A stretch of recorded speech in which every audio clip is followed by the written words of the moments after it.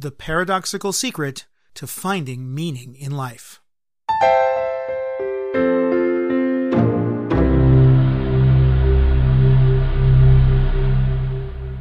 You're listening to Psychology in 10 Minutes. I'm David B. Feldman. In 1942, the great psychiatrist Viktor Frankl, his wife, and parents were deported to the Nazi Theresienstadt ghetto, where his father died of pneumonia from the deplorable conditions later that year. The next year, Frankl and his wife were transported to the infamous Auschwitz death camp, where more than 1 million people would eventually be murdered. He was then transferred to 2 additional camps, separating him from his mother and wife, both of whom would eventually perish. During this ordeal, Frankl came to believe that the only way he could survive and maintain his sanity was to hold tightly to a sense of meaning and purpose. He was fond of quoting philosopher Friedrich Nietzsche, who wrote, quote, "He who has a why to live for can bear almost any how." Unquote. For Frankl, personally, meaning flowed from acting as a psychiatrist and physician to his fellow prisoners, as well as from reflecting on his love for his wife Tilly, as the following passage from his celebrated book, Man's Search for Meaning, beautifully illustrates. "We stumbled on in the darkness. The accompanying guards kept shouting at us and driving us with the butts of their rifles. Hiding his mouth behind his upturned collar, the man marching next to me whispered suddenly, 'If our wives could see us now, I do hope they are better off in their camps and don't know what's happening to us.' That brought thoughts of my own wife to mind. My mind clung to my wife's image, imagining it with an uncanny acuteness. I heard her answering me, saw her smile, her frank and encouraging look. I understood how a man who has nothing left in this world still may know bliss, be it for only a brief moment, in the contemplation of his beloved."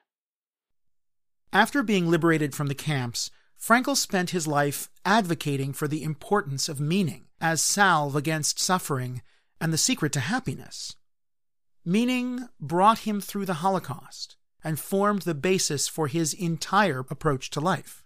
So it might seem surprising that he would provide the following admonition, also in his book, Man's Search for Meaning.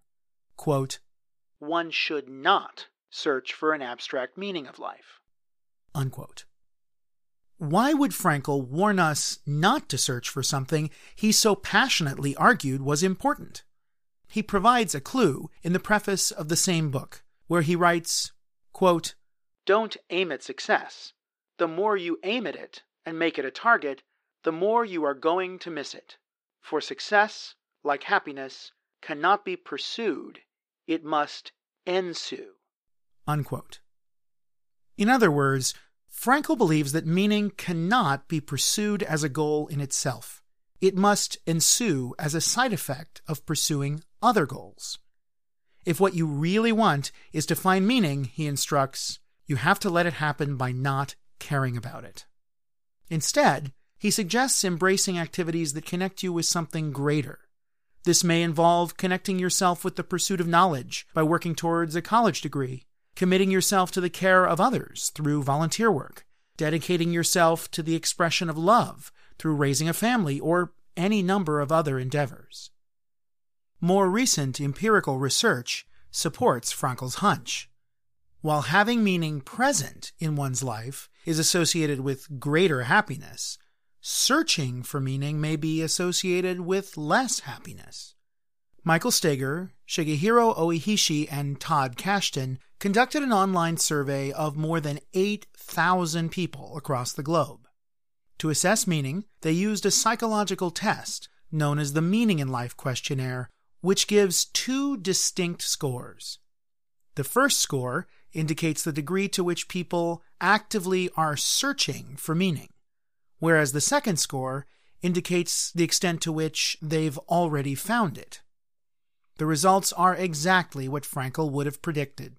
Greater search scores were associated with lower life satisfaction and happiness. The paradoxical secret to finding meaning may be to not look for it.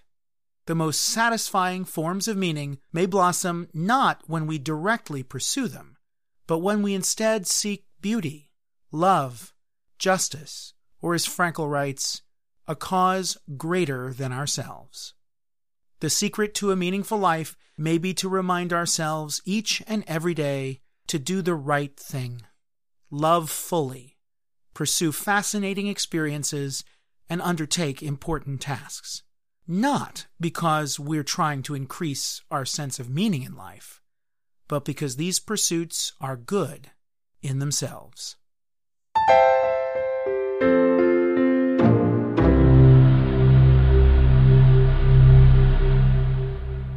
And that was Psychology in 10 Minutes. If you found this episode thought-provoking, I'd love to hear from you. You can contact me through our Facebook page, which can be found at facebook.com/psychology in 10 minutes. That's facebook.com/psychology in 10 minutes. I look forward to seeing you there and hearing from you soon. Thanks for listening.